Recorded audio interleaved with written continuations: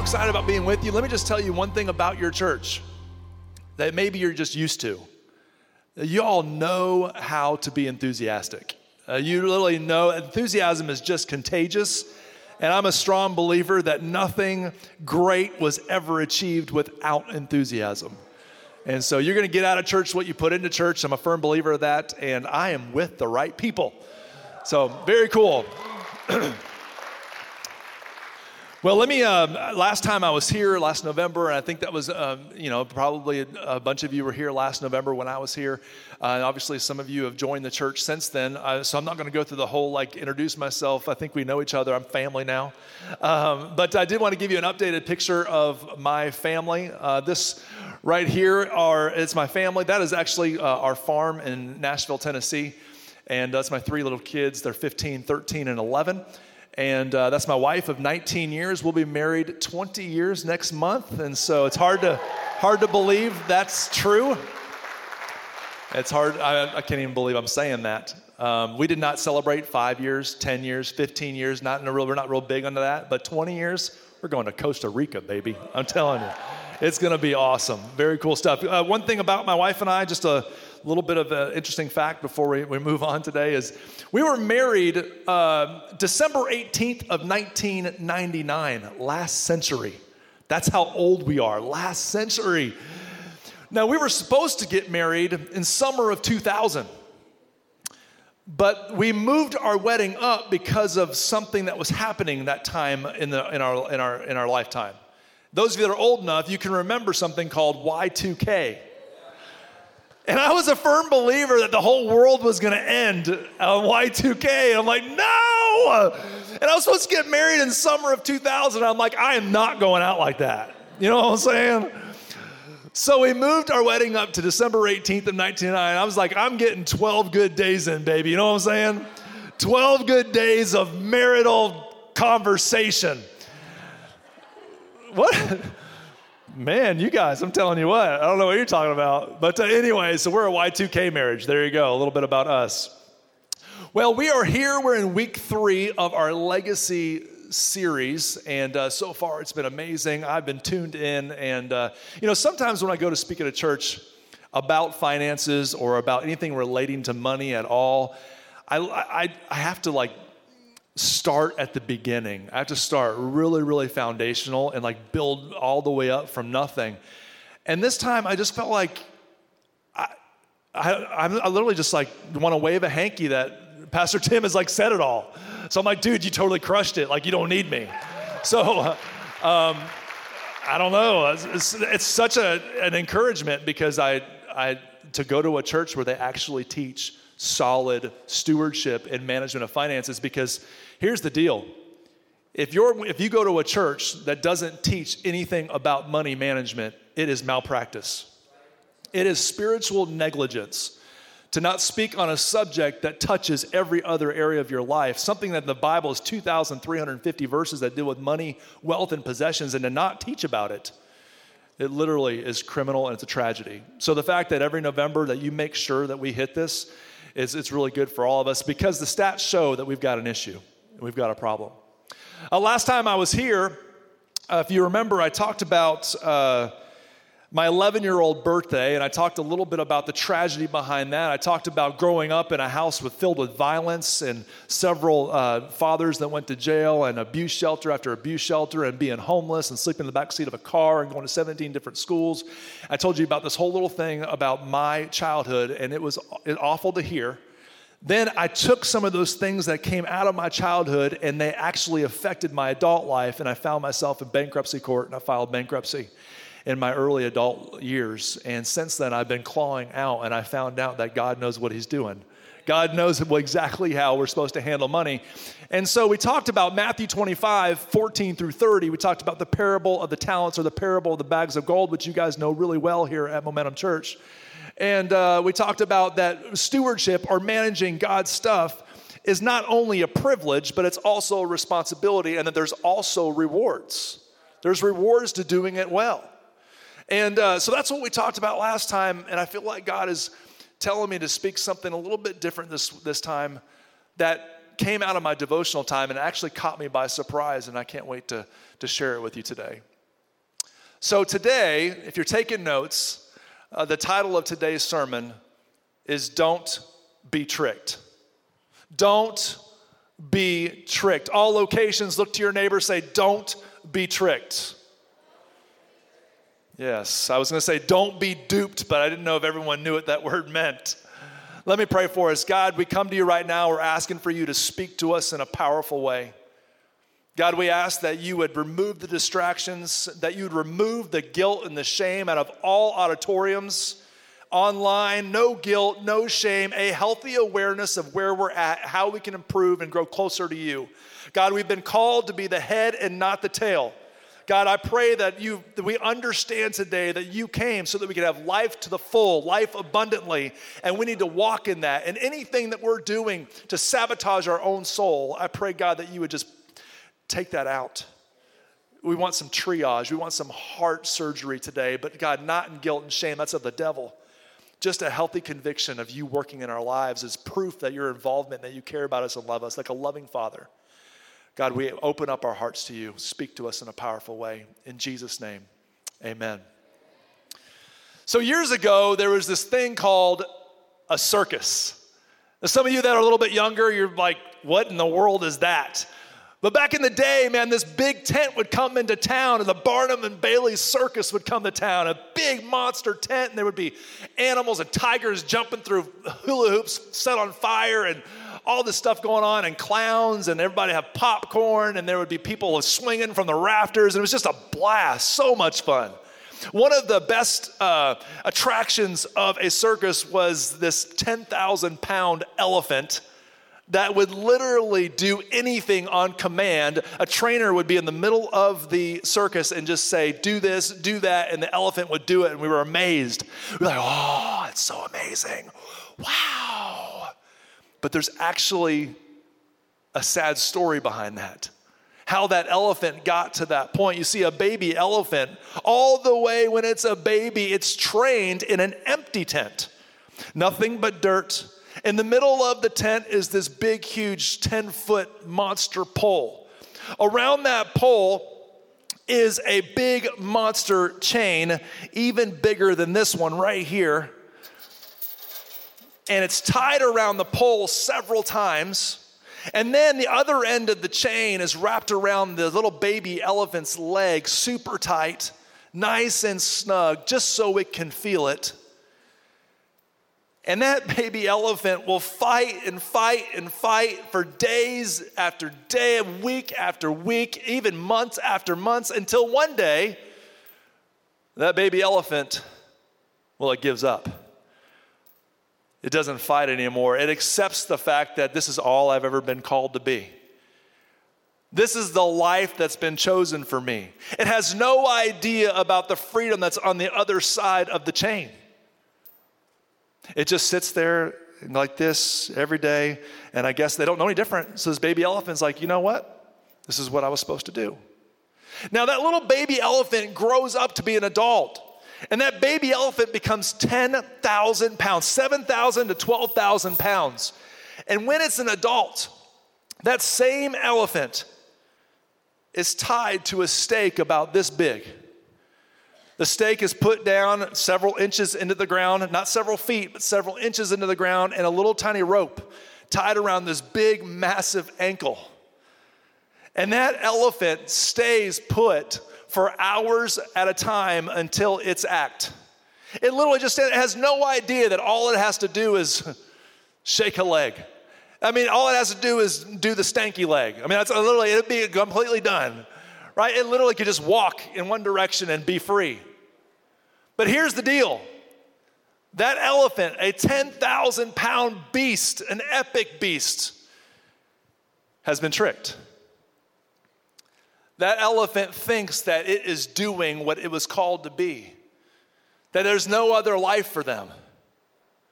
Why in the world are we talking about circuses and elephants in church? You guys ask really good questions. I think by now you understand that we, in a lot of ways, are the elephant. We have been tricked by the world that we need to live in a bondage that is not necessarily the way we were supposed to be designed. We are not supposed to be living in bondage.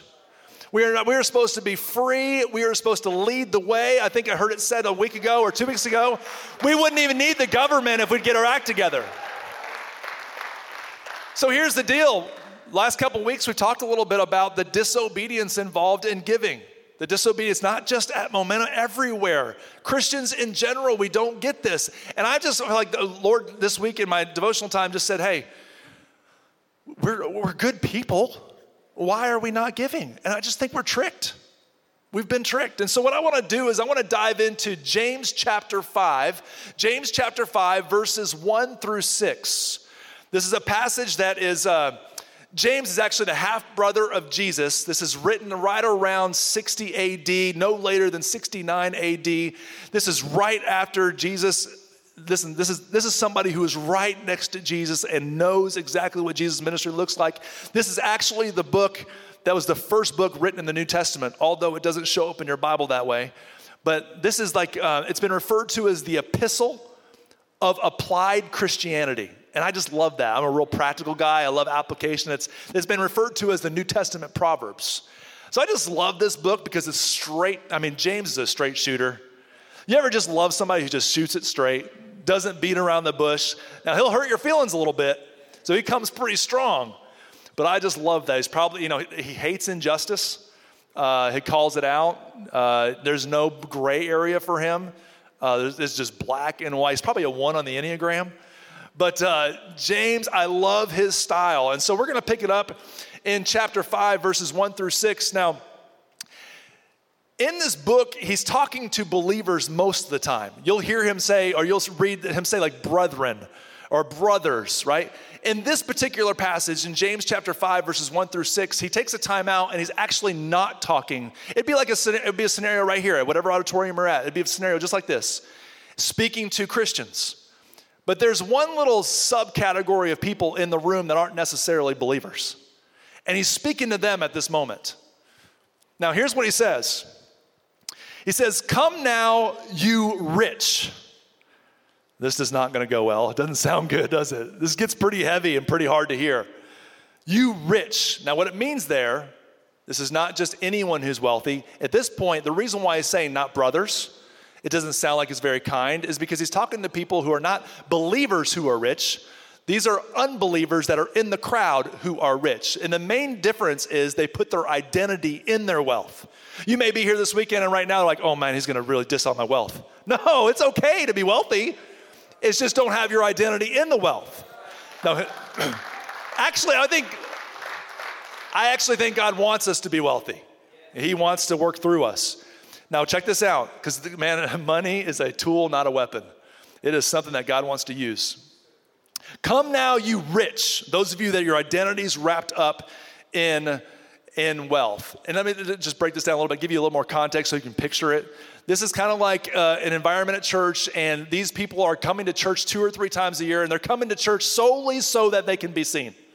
They want to be seen. They want to act like, okay, you can trust me. I'm coming to church. They're playing the game, and they sit up front. They want to be treated special, and he's just calling them out. And I love it. It's like, boom. Weep and howl for the miseries that are coming upon you. Oh, snap. It's about to go down. Your riches have rotted, and your garments are moth-eaten. Your gold and silver, your cash, your loot have corroded, and their corrosion will be evidence against you. And so all your junk's going to go away. Like it's all going to be not worth anything. But check this out. And it will eat your flesh like fire. Not only is it going to corrode, it's going to corrode your soul from the inside. Wow. Right? Then it goes, you have laid up treasure in the last days. What it's saying there is like, listen, you think in the last days in tribulation, like your money is going to save you. You're literally putting all of your hope, all your chips into that's what's going to save you. Now, verses 1 through 3 is about one concept. And really it's about hoarding. 4 through 6 is about being shady. Of course, we don't have any shady problems in America at all. But shady, this is shadiness, okay? Behold, this is how you got rich. Behold the wages of the laborers. Okay, pause for a minute. Laborers. Now this is 80% of the population in that day were considered extremely impoverished. They make what the equivalent of today of less than $1 a month. $1 a day, I'm sorry. $1 a day. So they're very, very impoverished people, and these are believers. So when you see laborers or you see harvesters, these are actually believers who are poor. Behold the wages of the laborers who mowed your fields, which you kept back by fraud. You didn't pay them. Are crying out against you. Please pay us. Please be just. And the cries of the harvesters have reached the ears of the Lord of hosts. Pause. Now, what happened in those days, there was a class system or a caste system, and whenever there was injustice, there would be, let's say, the poor folks would try to take the wealthy folks to court. And if you got educated versus non-educated, you got wealthy versus not, how do you think that went? Literally, their lunch would be handed to them. I mean, they would just get destroyed in court. And so they had no chance. And actually, it would go one step further. The rich would actually take the poor to court and rake them for everything they're worth because they know that they're educated and they would actually destroy them in court. So this is really, really bad stuff. And so what happened here is they knew they wouldn't be heard in the court system, so they went around the system, they went up the ladder, and they talked directly to the Lord and said, hey, we need you to correct this injustice. And that's what's happening here. Verse 5, you have lived on the earth in luxury and in self-indulgence. You have fattened your hearts in a day of slaughter. You have condemned and murdered the righteous person. What that means is because of your activities, some really good people have died because of it. He does not resist you. He sees you. His wrath is coming. This is all, it's pretty heavy. This is James like straight up telling them what's up, slapping them around a little bit. Now, when we talk about that passage, what goes on inside your heart and your mind when you think about those particular people, those rich people? Maybe the injustice rises up inside of you. Maybe you get angry. Maybe you get sad. Maybe you got some kind of emotion like, oh, those rich people, I wish I could just go slap them myself, right? I don't know what's going on inside your heart. That was my initial reaction, but as I thought through this a little bit more, I actually feel sorry for those rich people. I'm not mad at them. I feel sorry for them. You know, when injustice happens in today's world, when we think about somebody who did a major crime, our first reaction is subconsciously, we wouldn't say it, but that's a bad person who did a bad thing and they need to go to jail. But once you've gone behind the scenes and talked to somebody who did something wrong, whether they got caught or not, which we've all done something wrong, caught or not, hello, right? And you talk to them behind the scenes and you're like, you know what? No, they saw it from a different perspective. This is where they were coming from. They're an everyday person like we are. And here's the deal. We judge others based on reality, but we judge ourselves on intentions.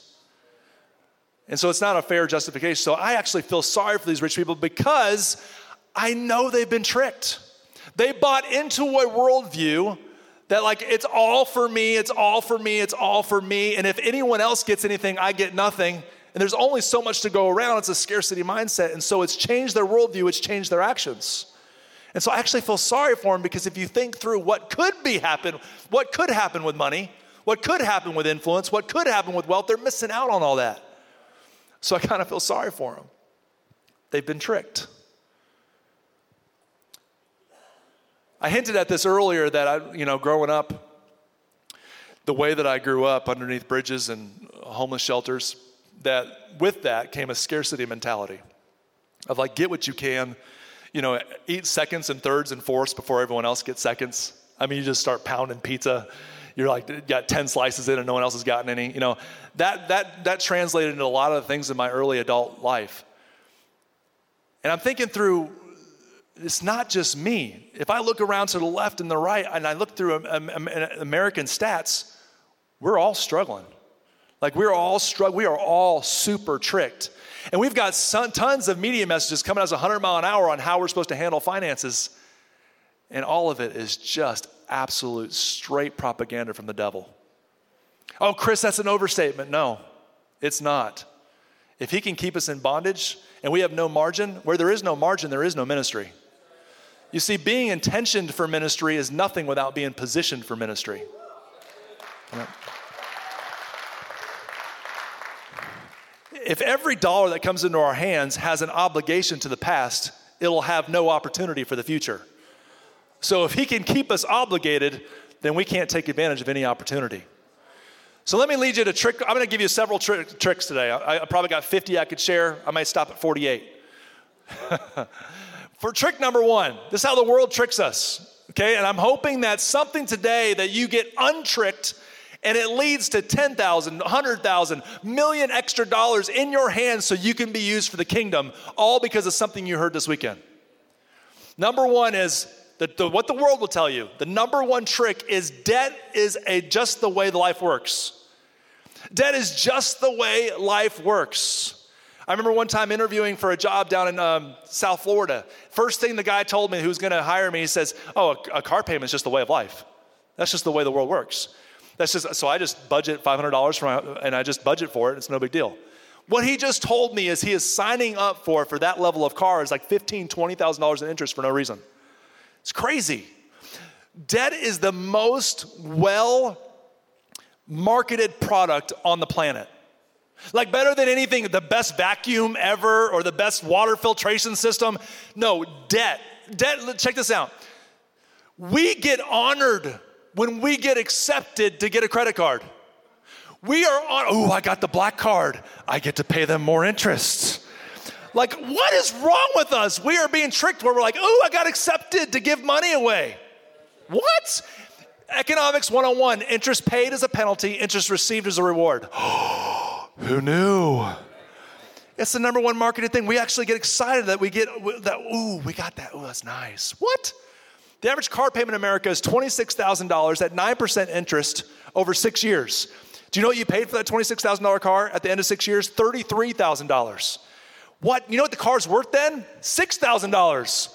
Folks, we're smarter than that. We are being tricked. If you like to make car payments, go ahead and make your car payments to yourself. Pay yourself $500 a month, put it in the savings account, and upgrade your car $5,000 every 10 months. Boom, that's what I'm talking about. Now you walk into a car dealership, and you got this stuff called cash. I know, it's like crazy, right? And you're walking in, and they look at you, and you've got this, make an appearance. I mean, have the briefcase and everything. And kind of strut in there. They'll be like, I've heard about you people. Like, that's a unicorn. I've heard one of those. And then you're buying a $7,000 car for $5,000 because of the power of cash, because they don't even know what to do with that, right? That's what we need to do. We're called to be the head and not the tail. Let's not keep falling into this trap. Come on now. Some of you may say, how about them credit card points? How about them credit card? I love my credit card points. Now it's getting tense. Woo-hoo. He's going to talk about credit cards, honey. Let's go, right? Did you know that credit card companies themselves brag that you spend 20% more when you use plastic than you use cash? And then we get excited that we get 3% back. Are we dumb? We are smarter than that. Math would tell you you're spending 20% more and you're getting 3% back and you feel like you're winning. I've talked to, on the radio show, I've talked to like literally thousands of successful people with money. I've never had one of them come up to me and say, hey, Chris, come here, Chris. You want me to tell you a secret? Do you want to know how I got so wealthy? Come on, I'll tell you a secret. Don't tell anyone. It's those credit card points. Just put me right over the top, right? It's never happened, right? Come on, quit playing the game. It's like, yeah, but what about my credit score? Did you know your credit score is just an I love debt score? It literally is all these different measurements of how much debt have you had, how long have you had the debt, what kinds of debt. It's how well you play kissy face with the bank. It's like, I got an 800 credit score. That just means you pay really good interest. The times in my life where I've had the highest FICO score or the credit score are the times where I had the lowest net worth. The times where I've had the highest net worth, I've had the lowest credit score, like 0, right? It is not a measurement. We are being tricked that debt is a way of life. It's not a way of life. Well, how do you spend for things? You save. Whoa, what did he say? Was that the four-letter word? Oh my gosh.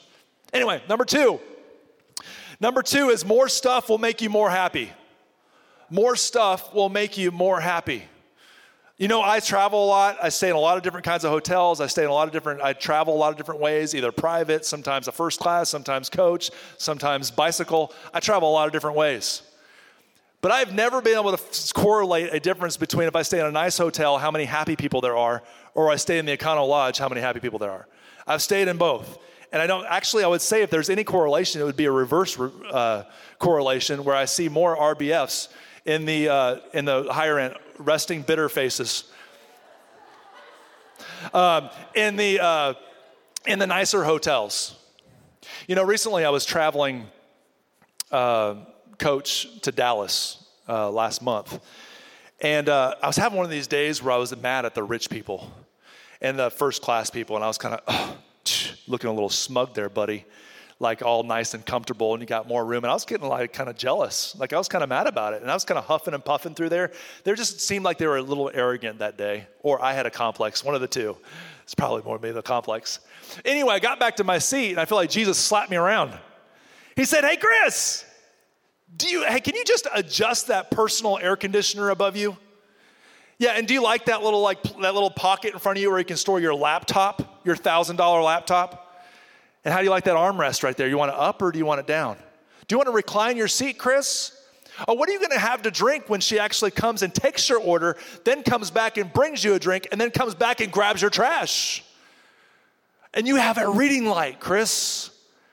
And Chris, guess what? By the way, you have Wi-Fi. You can literally text your wife. And by the way, you're going 660 miles at 550 miles per hour at 31,000 feet in a metal tube. And you can go number 1 and number 2 on this thing. Chris, you're rich. You see, when I said, come now, you rich people, and I know we're talking about ungodly rich people, and of course we're all very godly and we're perfect with our money. But you may have been thinking about rich people. Rich people. Do you know what the definition of rich is? Somebody who makes more than you. That's it. I mean, some of you make 20,000 and 25,000 is rich.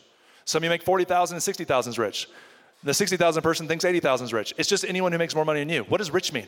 Listen, if you make over $30,000 a year, you're in the top 1% of the world's wealth. If you make over $14,000 a year, you're in the top 11% of the world's wealth. Folks, rich. More stuff makes you more. Here's some homework assignment for us. Maybe go buy a junkyard. Go buy a junkyard sometime and just look at all the dreams that were in those dream cars. These dream cars that were like, there was a dream car one day that came home, a high school senior came home and it was sitting in the driveway and a bow was on it and it was amazing. And now the car is literally 1.5 feet tall, crushed down, and it's completely filled with rust.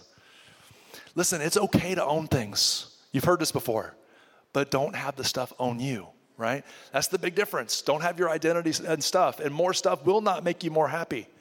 I got a quick video that I saw this week on Twitter, I believe, Operation Christmas Child. And think about the joy that the last little gadget got you. Maybe it's a $30 gadget, the joy that brought. And compare that against the joy that was brought on this video. Check this out.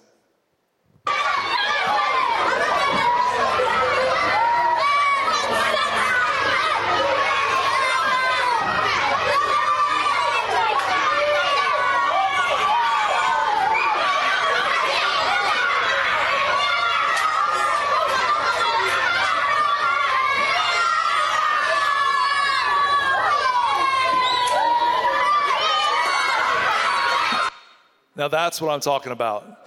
I mean, that literally,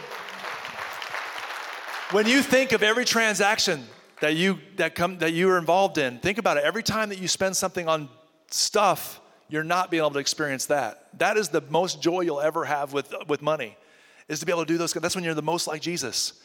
And so many of us are waiting in line at the Apple store for the next thing that has one difference in the product. And it's just, I've got to have it. Well, I know none of us would say out loud that more stuff is going to make us more happy. I think we know that. But our actions, if you look at our bank statement, if you look at our checkbook, if you look at it's just the way that we do. If you look at, more things. Oh my gosh, more things. This is not to feel guilty, not to feel shame. It's just an awareness. Trick number three. This one might surprise you. Leave a legacy. What? That's a trick? We're not supposed to leave a legacy? Here's just I'm going to do the quick version of this, okay? It's not leave a legacy. Leaving a legacy is all about us because it's what you left about your name. It's just a play on words here, but it's really important that we get this. You don't leave a legacy, you live a legacy. You live it, like you live it in your everyday life. The legacies that you can think of in the past, the legacies you can think of in every industry, whether it's a spiritual legacy or whether it's an industrial legacy or it's a sports legacy, the real legacies don't happen in a one-time event. You see, we overestimate the event, but we underestimate the process. It's what we do consistently over time. In your transactions consistently, do they worship God? If you were to look at your bank statement, you were to put your bank statement right up against the Bible, would they reflect each other? I don't know. And you're like, Chris, you're getting in my I don't know who's who, so don't get offended. I don't know who. I just know that for me, that's a great filter. Does my bank statement does it line up with what I believe? You're not going to leave a legacy. You're going to live one. See, you don't even leave a legacy of generosity. You don't. You live a legacy of gratitude that obviously propels you to generosity. Number 4. Here's number 4. Trick number 4 is that it's your money. Literally, the world tells us you deserve, you work so hard, and so therefore we think it's our money. When Psalm 24:1 clearly tells us the earth is the Lord's and the fullness thereof. And 1 Corinthians 4:2 says those who have been called to be managers must prove faithful. So what does faithful look like? It's about being that manager for the King of Kings and the Lord of Lords. So I recently had I took my little boy, my middle son, Jack. I told myself I was not going to say his name. Oops. I took him to a place called Music City Crepes. And he loves this place. I don't care for it, but it's this Caesar crepe that he loves. Anyway, I buy him this crepe. We go to sit down. We're in the food court at the mall. He's enjoying it. He's loving it. I'm enjoying my food. And then at that moment, I had the audacity to reach over the table and attempt to take one of his fries. When I did so, my son, my 13-year-old son, my offspring, the one I brought into this world, slapped my hand and said, "Mine." I was like, "Oh, no, you didn't." And I looked at him because I'm a loving father. I looked at him in the most nice, kind, gracious way, and I said, "Boy, I will jump over this table and beat you and take all your fries." Any emails on that one, it's Tim Payne at momentumchurch.org. He literally thought they were his. I was like, that's hilarious. Like, do you know who bought that for you? Do you know how you're here? Do you know how you have clothes on your body? Do you know how you even exist? And of course, I said it in love in Jesus' name. But I was like, boy, don't forget. Do we need to reestablish our relationship? Are you living life like they're your crepes? Come on now.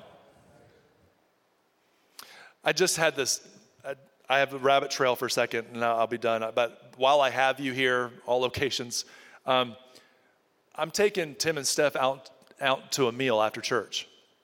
And I am cash only because of what I teach.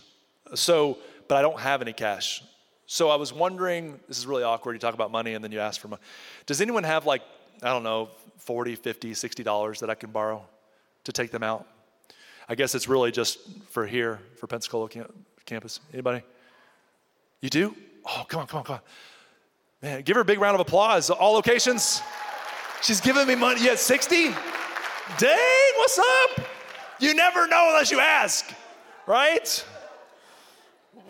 I did not know that was going to work.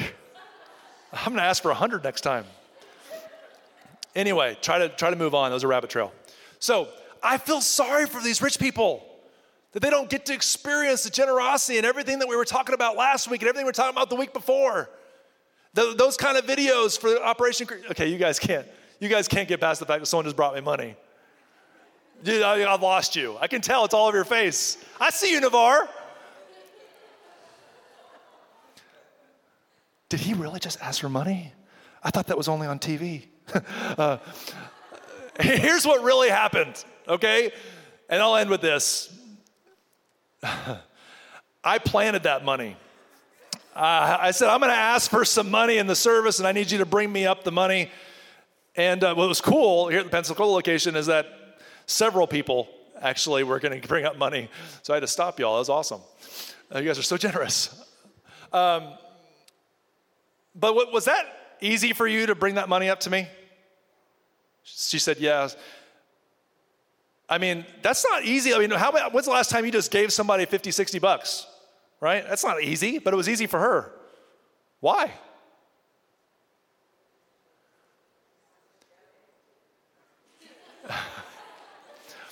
Blackwater, I heard you. You said because it wasn't hers. You see, the owner asked the manager to manage it for a season, to manage it for a few minutes. So when the owner asked for it back, it was not a big deal. It was never yours. All you're doing is returning it back to the owner. Imagine the church today. If we really were to line up our transactions, line up the way that we handle money with what we say we believe. You see, we all know about God's ownership and our management. But if we look at our bank statement, is it a form of worship in every transaction? There's some things we got to do that aren't sexy, like pay the light bill. I get it. But we look at finances, is it a tool for the kingdom? It was designed to build your marriages, not bust your marriages. To develop your dreams, not destroy your dreams. Are we being the head or are we being the tail? Or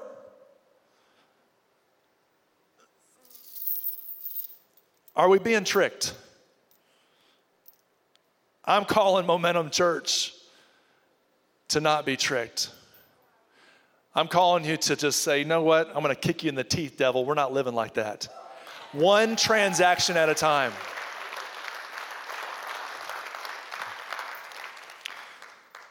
God, we come to you right now, and we're asking for your help in this. It's obvious that we needed help.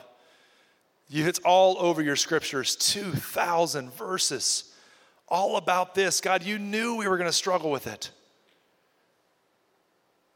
God, I pray that the way that our transactions line up truly do reflect where our treasure is, there our heart is also. God, we know where much is given, much is required. God, today we're talking about money, but we are not worshiping the provision. We're worshiping the provider. God, again, I ask there be no guilt and shame in here, just growth. That come next November, all the stats look different. That we're all in a great financial position. I pray that you'd give bold courage to the person under my voice right now that maybe needs to pick up a book. Maybe it's the Total Money Makeover. And maybe it's the Legacy Journey. Maybe it's to take a class like Financial Peace University. Maybe it's just to get in a group and have a good set of peers that lead them to the next level. But I pray, God, that everyone would take their management of resources seriously. And it really would be a form of worship. Not just singing in church, but actually every transaction would be a form of worship. What if we looked at it that way? God, we love you. We're asking for victory in this area. In Jesus' name we pray. Amen. What a great message. Come on. What a great message. Thank you so much, Chris.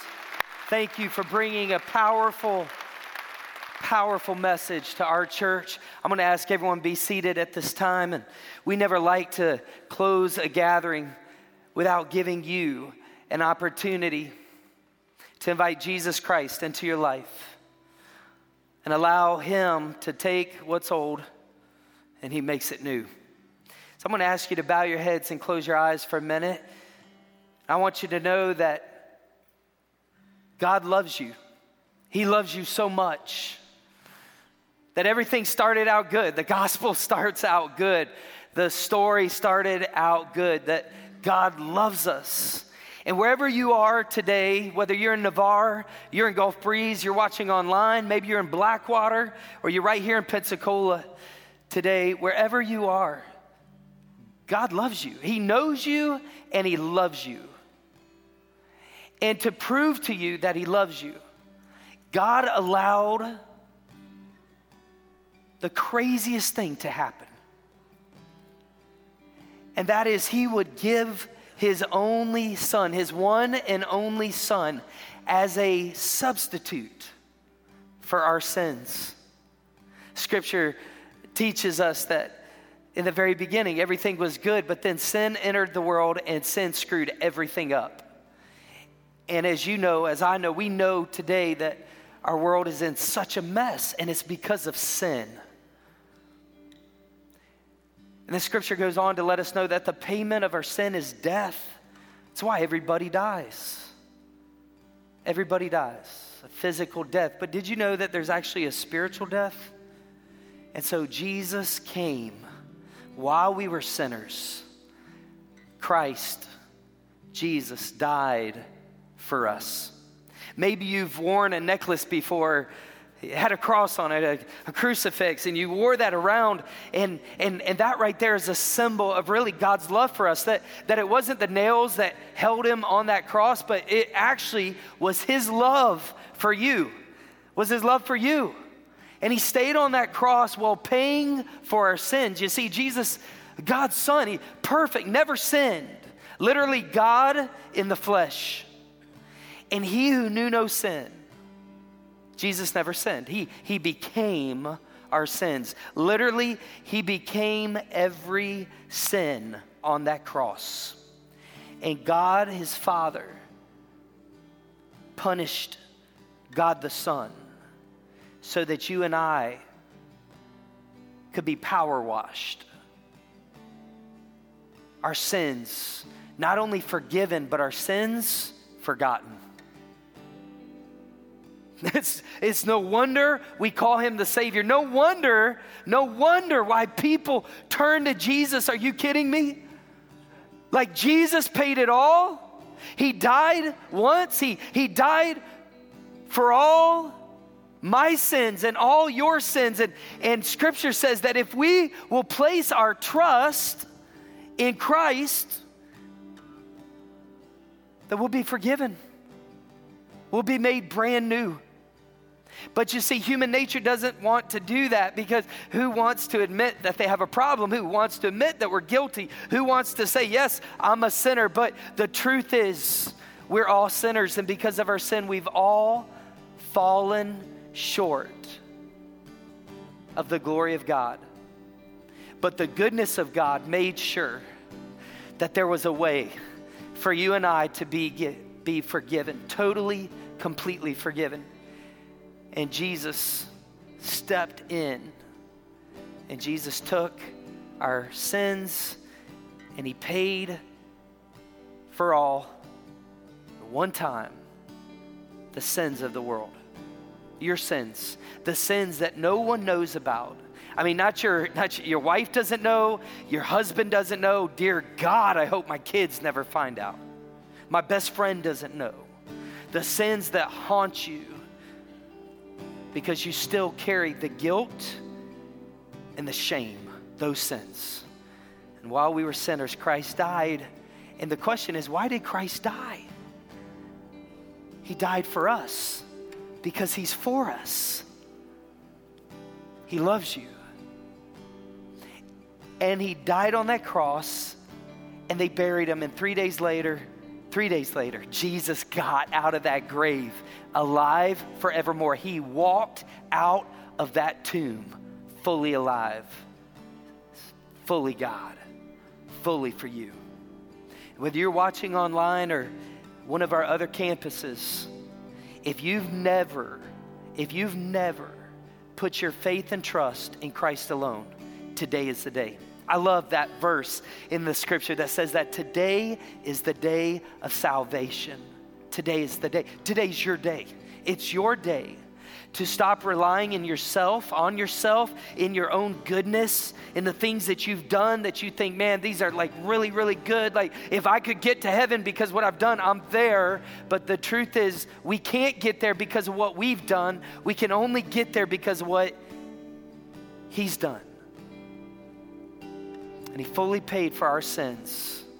And then scripture says this, if we will confess with our mouth the Lord Jesus, that means that if we will say, Jesus, you're Lord, you're God, I'm not.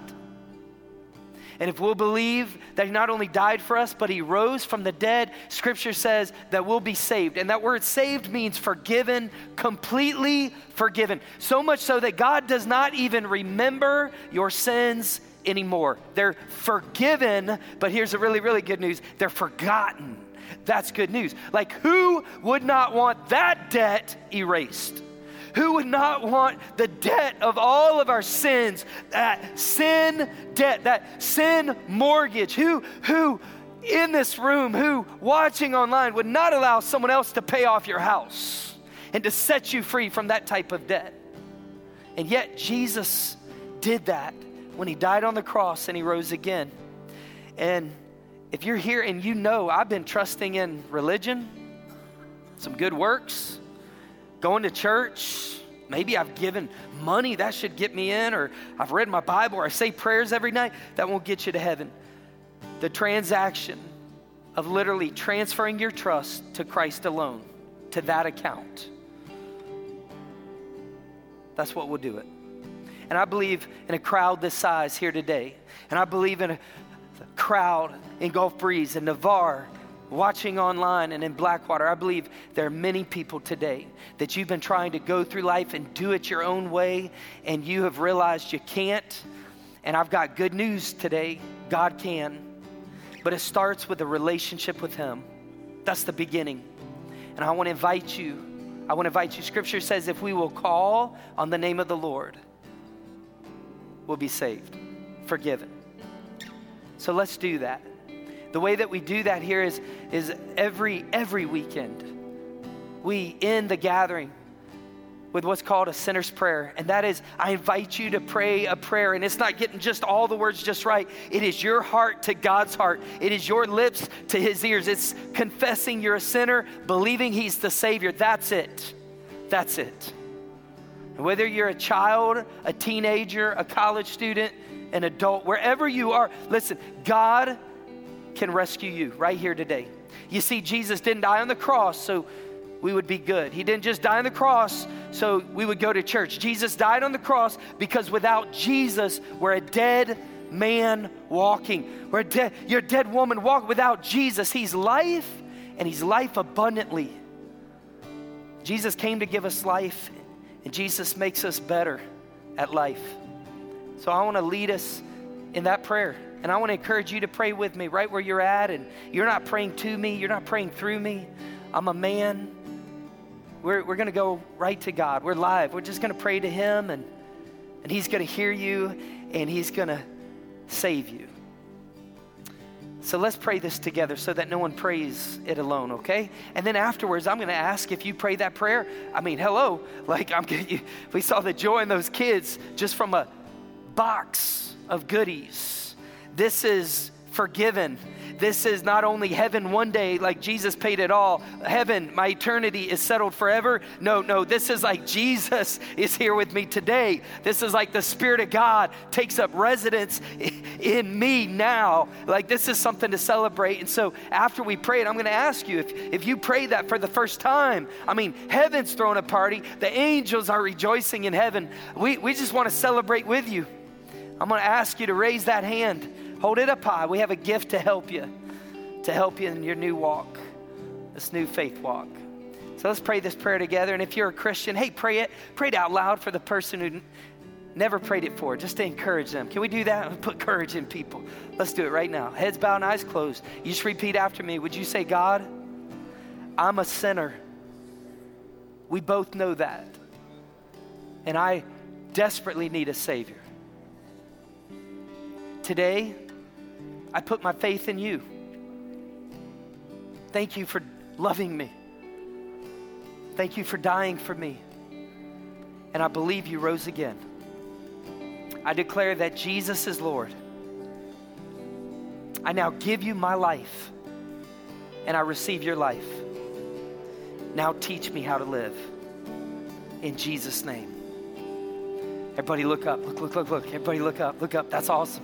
If you prayed that prayer, you prayed that prayer today, wherever you are, you're in Navarre, you're at Gulf Breeze, you're watching online, wherever you are, you're in Blackwater, and you just pray that prayer. I want you to know God heard you and God accepted that prayer. And I want to tell you something. God has already made you brand new. So let's celebrate that right now. God's already made you brand new. If God did that for you today, right now, I want you to hold that hand up high on the count of 3. Don't be shy. Don't hesitate. Don't procrastinate. I want you to hold it up high. Here we go. Ready? On 3. 1, 2, 3. Right now, hold it up. I see the hand, and I see the hand.